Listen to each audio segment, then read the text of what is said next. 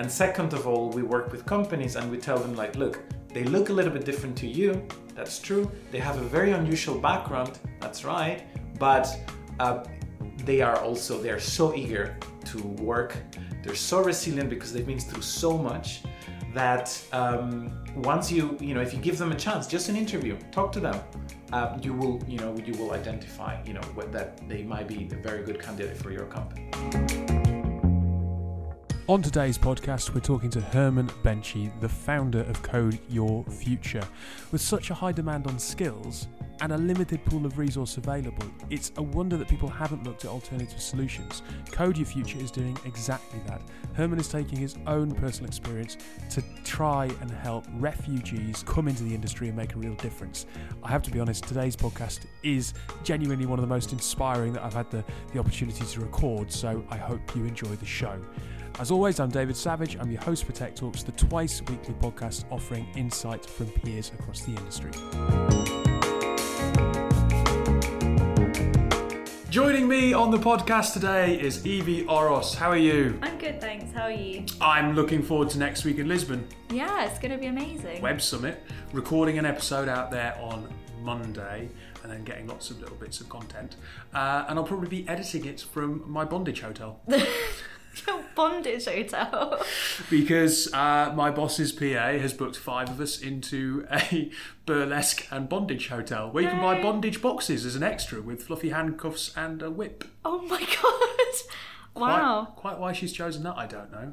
It's an odd choice, isn't it? Different. Do you think I should tell people where we're staying? I guess it's too late now, isn't it? Well, it's going out. Well, yeah, but whilst I'm interacting with them in a sociable setting in Lisbon, it might sound like I'm inadvertently coming onto someone if I tell them that I'm staying in a bondage hotel in a very weird way. I think maybe try and stray away from it. See how the conversation goes. Such a great thing to say, though. Good icebreaker. Just to see what people's reaction is. Go for it. Do a trial run. Yeah. See how people react. Try on a few safe people that I know first. Yeah, and then if it goes down well, go for it. Keep telling people. Yeah, invite them back, show them around. I don't think so. I love, though, that I am in this bondage hotel sharing a room with Barney, who I've worked with for over 10 years, and it might not be a twin room. It might just be a double. Oh no. That'd be crazy. Sounds like a bit of an error. Yeah. Anyway, if you are in Lisbon next week for Web Summit, don't worry, I won't invite you back to the bondage hotel. But we're going to be sitting at 11 o'clock on Tuesday and Wednesday in between the Altis Arena and Pavilion 1 on the benches. And we're going to do an open mic session, effectively. That's not me reading poetry, just for clarity. Good. No offence. Sorry, I didn't mean to come on. You're very kind of good. Yeah. No, that's an opportunity for anyone who is out at Web Summit and wants to talk about what they're up to and why they're there to come and share that with our podcast audience. Could be fun. You're just nodding at me now. Yeah, I didn't know what else to say, sorry. Fair enough. Yes. Okay. Yes, I think we'll dive into the interview. So this week with Code Your Future, as we mentioned in the intro, we'll dive into this. Stick with us. We've got some commentary and then some tech news later on in the show. So on today's show, we're joined by German. Hang on, I'm probably going to screw your surname up here. Benchy? Herman Benchy. It's complicated. Herman, of course, yeah. You're Colombian? Venezuelan. If you don't mind explaining very quickly for people who don't know who you are, you're the founder of Code Your Future. What or who is Code Your Future? So Code Your Future is a non-profit organization. We started pretty much nearly 3 years ago, so 3rd year anniversary. And we support people from disadvantaged backgrounds, including refugees, by training them in programming skills and helping them start a new career in the tech industry. Right. Now, which is fantastic, but immediately I kind of think, okay, refugees probably don't have a huge amount of access to information, so how do you find them? Because I imagine that's an amazing, rewarding experience for them, but reaching out to that community and engaging with them in the first step must be a bit of a challenge in itself. Yeah, that's correct. It's and the fact that there isn't one refugee community, because the reality is like refugees come from many different countries. So yeah, it's a whole task on its own to reach out to them.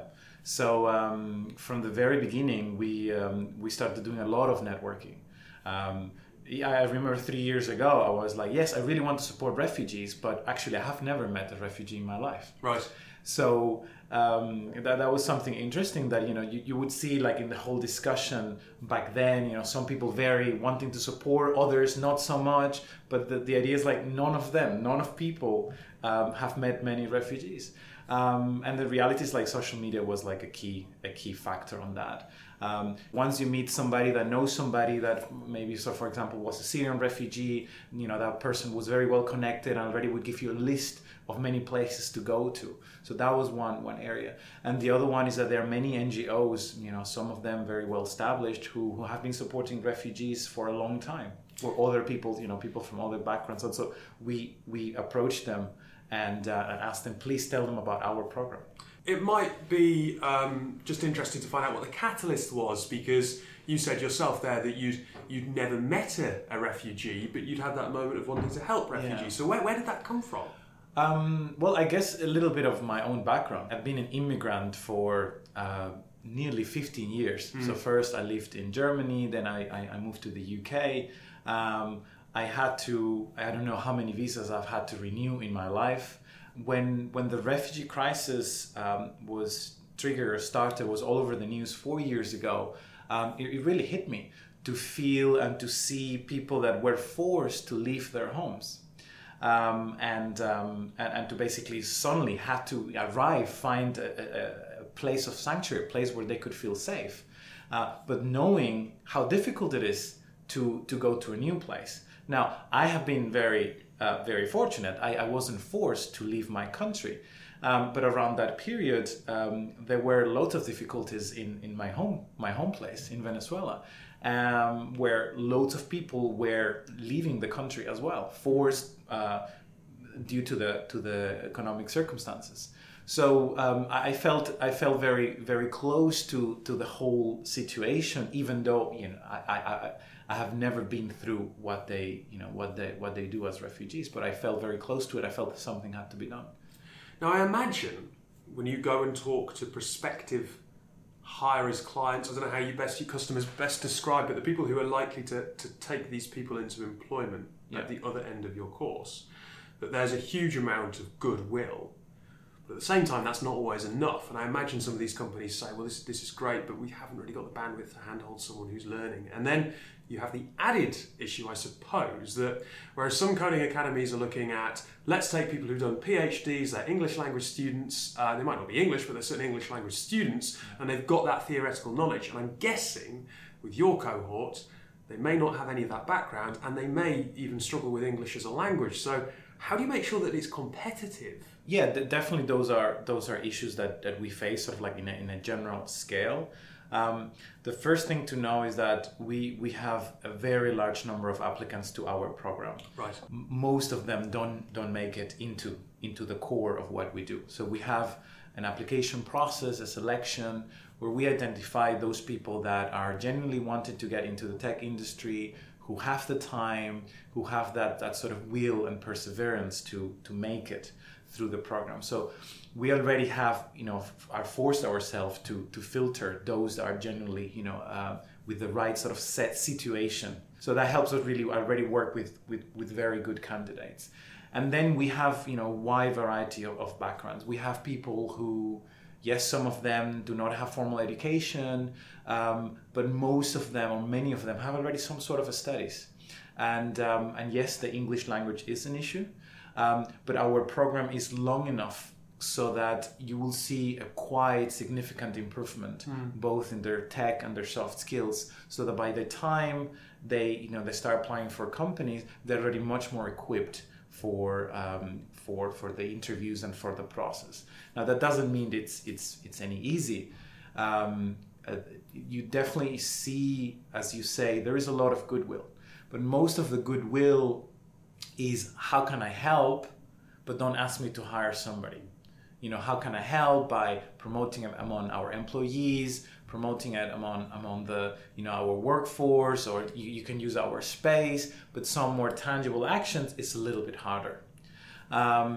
So what we try to do is we put a lot of effort on training our students so that they can be as close as possible to the level of the industry. And second of all, we work with companies and we tell them like, look, they look a little bit different to you.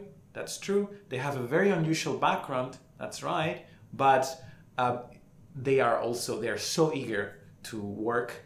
They're so resilient because they've been through so much that once if you give them a chance, just an interview, talk to them, you will identify, that they might be a very good candidate for your company. Now, you're a non-profit. Obviously, you're dealing with people who don't have access to funds of their refugees necessarily, so you can't charge them. What's the model? Is it that the people who are hiring are paying? Is it that you've got grants or sponsorship from external? So not only the course is free, but we cover all the expenses of our students. So around 30% of our applicants do not have laptops or computers at home. Right. So we start with that. The very first part of the application process is over the phone. So you can do a little bit there. You can start learning the basics of programming with your phone. If you've shown you've made progress, that you're really determined, we give you a laptop. It's a second-hand laptop, mostly donated by companies. So that's something that the company already can have a very clear contribution on that. The ones that they don't need anymore, we can use them. And then once they're in the course, we cover their expenses. So not only the course is free, but we will cover transportation. We have moms, so we cover the childcare if they cannot afford it. Right, okay. We have meals during the classes, and sometimes even the internet because they don't have internet. We work with people with very limited financial resources. Not the whole class, but a significant percentage. So for us, the model is really just try to have different legs of how we can support that. So we receive around 30% of our operations are covered by grants, and then the rest is a combination of sponsorship from companies, and then so the equivalent of education or recruitment fees when they get hired. If someone was to want to follow in your path, maybe not do exactly the same thing, but do something similar, how do you go about building those relationships with businesses and presenting that idea? Because that must have been a challenge for you, right? Yeah, it takes some time. I think it's I'm an immigrant here. I didn't have a large network of people that I knew at the beginning on this. But what you notice is you start with your limited resources, your limited network, but the time is on your side. The more time you spend doing this and continuing to achieving some success, then more people will start noticing. More companies will realize, oh, okay. I never forget I had a meeting once with a very large tech company, and then the person that I was talking with said, yeah, we don't really want to partner with you because we don't know if you're going to stay around for 1-2 years along the line. And to me, one of the core ideas, like I want to build an organization that is resilient to most of the financial constraints that may happen, and that it just continues, it stays alive, and it starts thriving and starts growing organically, so that then the companies then will say, okay, I keep hearing about you. So after a while, maybe after 6 months, maybe even after a year, then they will say, okay, we can consider you again. Yeah. So I think that's really important. You have to, we're very fortunate that our organization is largely volunteering led. So people from the tech industry or from other professionals, they come and they want to give their time to us. So the vast majority of the effort is by people that want to do it. So that doesn't cost us financially anything. It's about organization. It's about that networking. And the more time it passes, then you notice it starts feeling like it's something that is here to stay.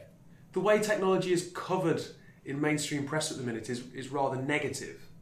And yet here's an organisation that is taking people from disadvantaged backgrounds and addressing the fact that there's a huge shortage and just opening up a new candidate pool and giving more diversity and inclusion to the industry.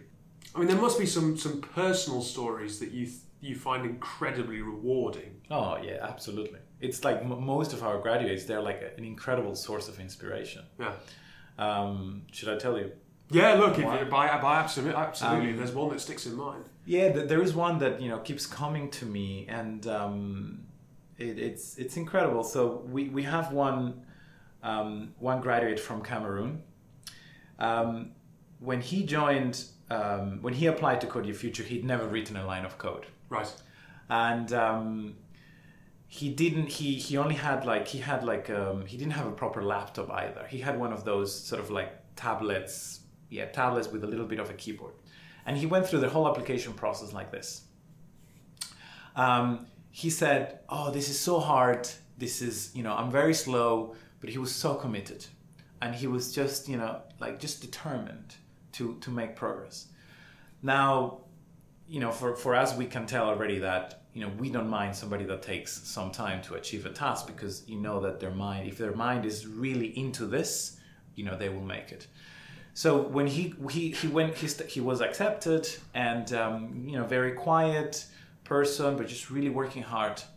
And he started going through the whole program and learning the basics of front-end development, so JavaScript. And then he started going through the back end, and everything was new. And everything, he kept saying, "Oh my God, this is so challenging. This is so much. But he kept going. He kept making progress. Now, towards the end of the program, one day we were chatting, and then he starts talking a little bit about how it was when he arrived to the UK, to London. And he said, "Yeah, the beginnings were really hard. I spent 1 year homeless." Wow. And I was like, "What?" I had no idea. We had no idea. We don't ask much about their backgrounds because we know how difficult it can be. But he said, "Yeah, it was. I didn't know anybody. I had no clue about anything. So I was basically in the streets." And then he found another organization that supported him to get shelter. And then he said, "Okay, I need to change my life." He was in a library once. He saw somebody coding, and then he got very curious and started finding a way how to do this. And that's how he came to Code Your Future. And he always said, I want to do something where I can give back," which to me is always so interesting. How back to a society that to that point had failed him. Yeah. So he always was, he was always, I want to help others that have been through my through my situation. So he went through the program. Then towards the end, he was working on a tech project that was already a service directory of NGOs that give them he was already thinking, okay, this service directory will help people like me because I had no idea where to go to, so this can help me. So he was working on that tech project, and then when he graduated, he was like, "Oh my God, it's gonna be so hard to find a job, isn't it?" It's like, no, keep working, keep doing it, you can do it. And then one day we were approached by an organization that the ones that do the Red Nose Day. Oh yes, yeah, Comic Relief. They approached us and say, "Hey, we have this position, but it's not a junior position. It's sort of like mid-level." And then I told him, "You should apply." And he was like, No, I can't. This is above junior. I'm never gonna make it." It's like, yes, you can. You've been working super hard. You've been working in this tech project for a few months. Go for it and apply. So he did. And then, the story continues because he has his interview face to face. But before that, he had given a task. He had to work on a project, right? On a small, tech project. He had done it. He had delivered. He went to the interview super early, so he sat in a cafe, like nearby, and he kept working on the task, even though he didn't have to. But he likes it so much. He started working on it, and he lost track of time, so that he was late for the interview. And then, the one thing we told him, don't be late for interviews, please. Don't be late. So we thought, that's it. He's not going to have any chance. However, the people interviewing, they noticed that he kept working on this project. That he was so interested that he just making pull requests and just changing code. And then he was so apologetic. I'm so sorry. No, it's okay. Let's just go through the meeting. And then we didn't know what happened. but then we were like a few days later, we were together, and he receives a call, and then he says, they tell him, Comic Relief tells him, you have a job offer. Amazing. And then he just gets into shock. He just couldn't believe it. He could barely talk. And he said, yes, I accept straight away. It's like, but you haven't seen like how much is it going to be? No, it doesn't matter. I really want to do this. And later he could barely talk. Yeah. And those moments, it was just like this sort of like, the culmination of so much going on. It had been nearly a year since he had applied for Code Your Future to that moment. And it was just like, when you see this, in the body, in the gestures, in the face of a person who could not even imagine that he could get into a job like this, it's just incredible. And then going for Comic Relief, which is what he would he wanted to do, which is like, I want to help society. That was like, it's something that I keep thinking about it so much. I think that's a brilliant, uplifting place to finish the interview on. So thank you very much for your time, and fingers crossed there are lots more stories like that to come. Thank you so much for your time.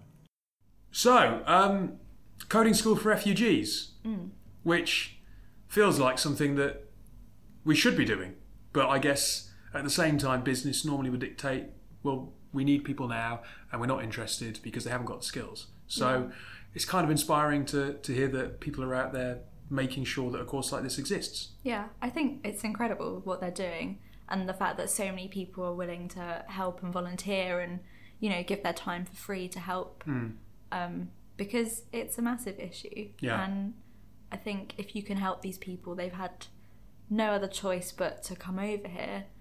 And how else are you meant to get started when you're so alone and can't speak the language? And I think it's great what they're doing. Technology, I don't think we forget it, but technology is a human industry, despite all of the gadgets and the innovations. And it's a human industry that is sorely lacking in diversity. But every single study you ever see shows that where you have a greater breadth of diversity, you have a more innovative, more competitive, more high-achieving culture. Yeah. And there's these people who are in our country, not freeloading, not what the narrative in the tabloids might suggest, who just want to work and want to be given an opportunity. And it's brilliant that someone like Herman is out there, and that Code Your Future exists and is facilitating those people to fulfill the opportunity that they want to. Yeah, it's incredible, and it's so inspiring, and the fact that people are helping refugees to learn to code and actually start a whole new life, and it just shows that how motivated they are, and it's amazing.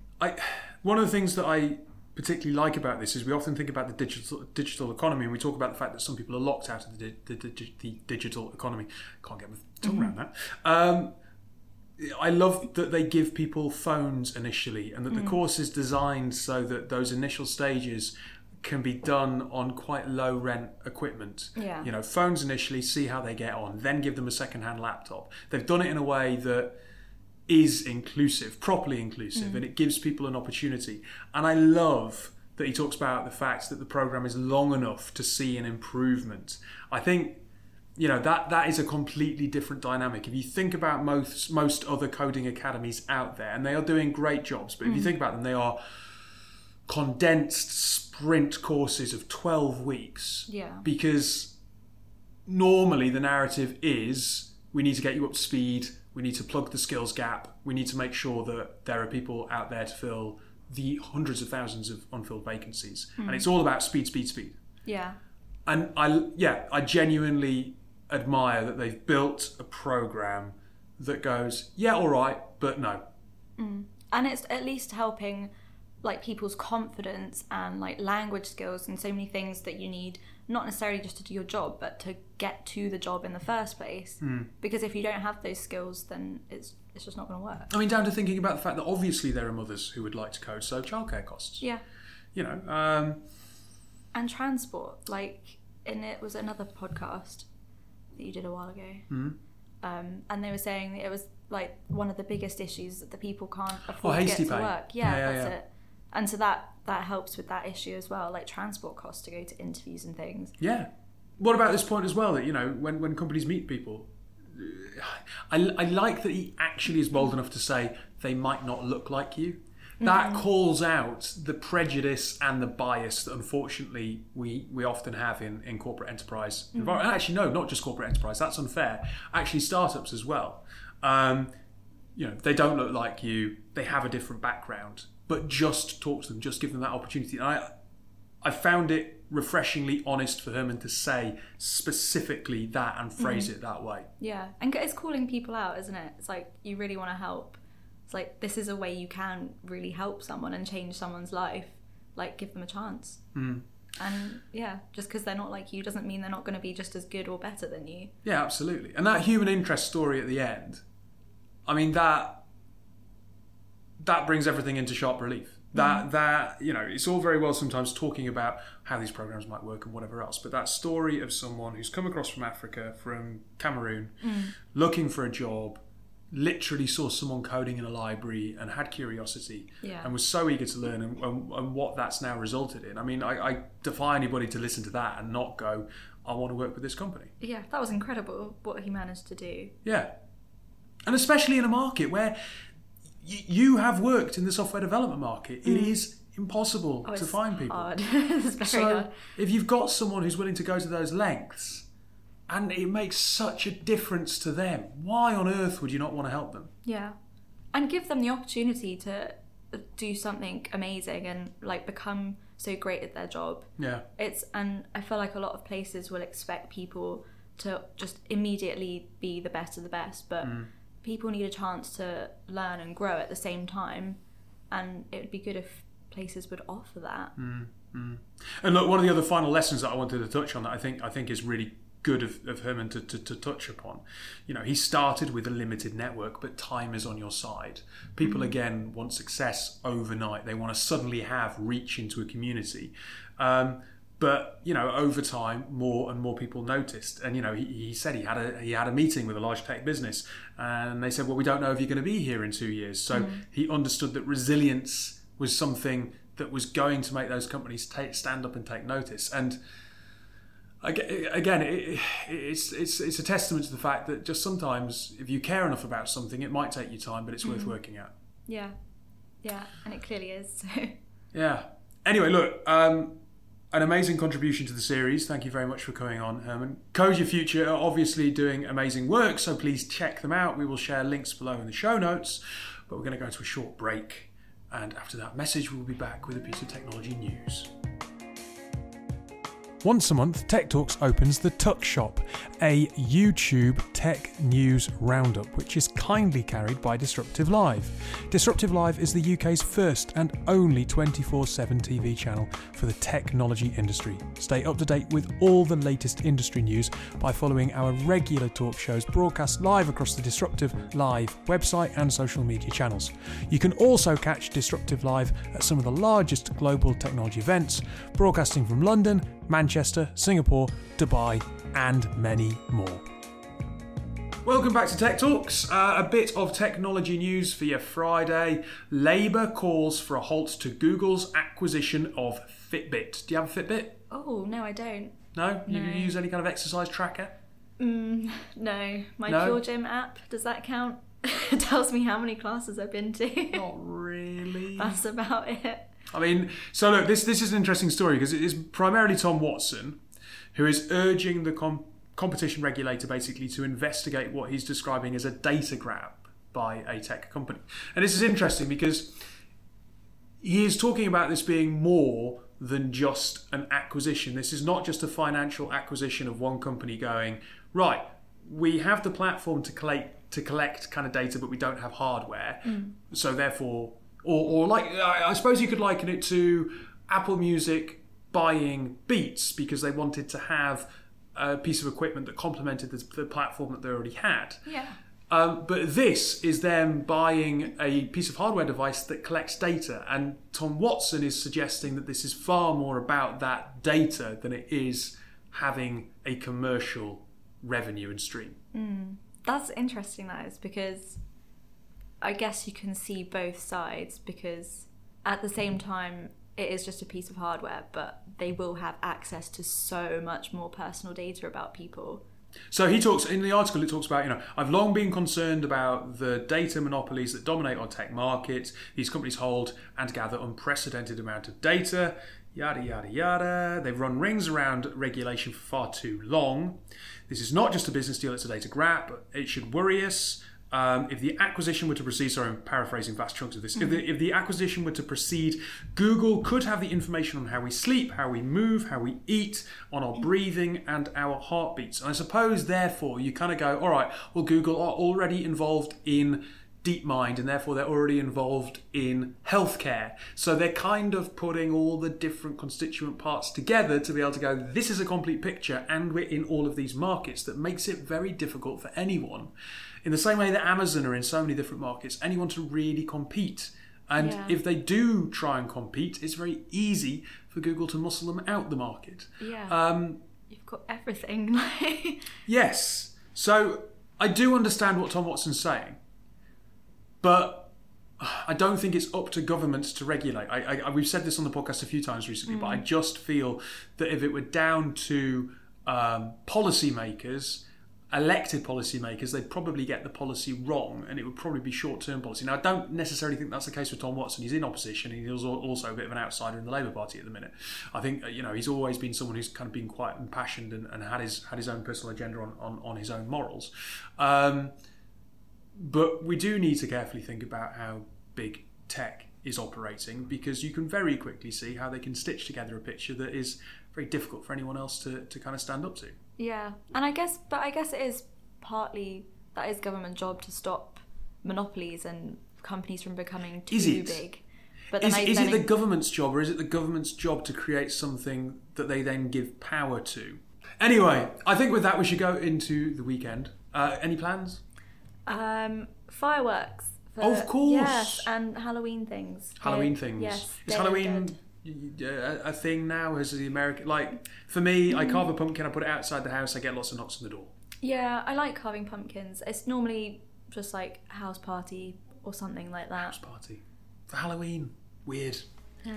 I guess I'm getting old. Right. Anyway, have a lovely weekend, and I'll talk to you from Lisbon next week. Hopefully not tied up.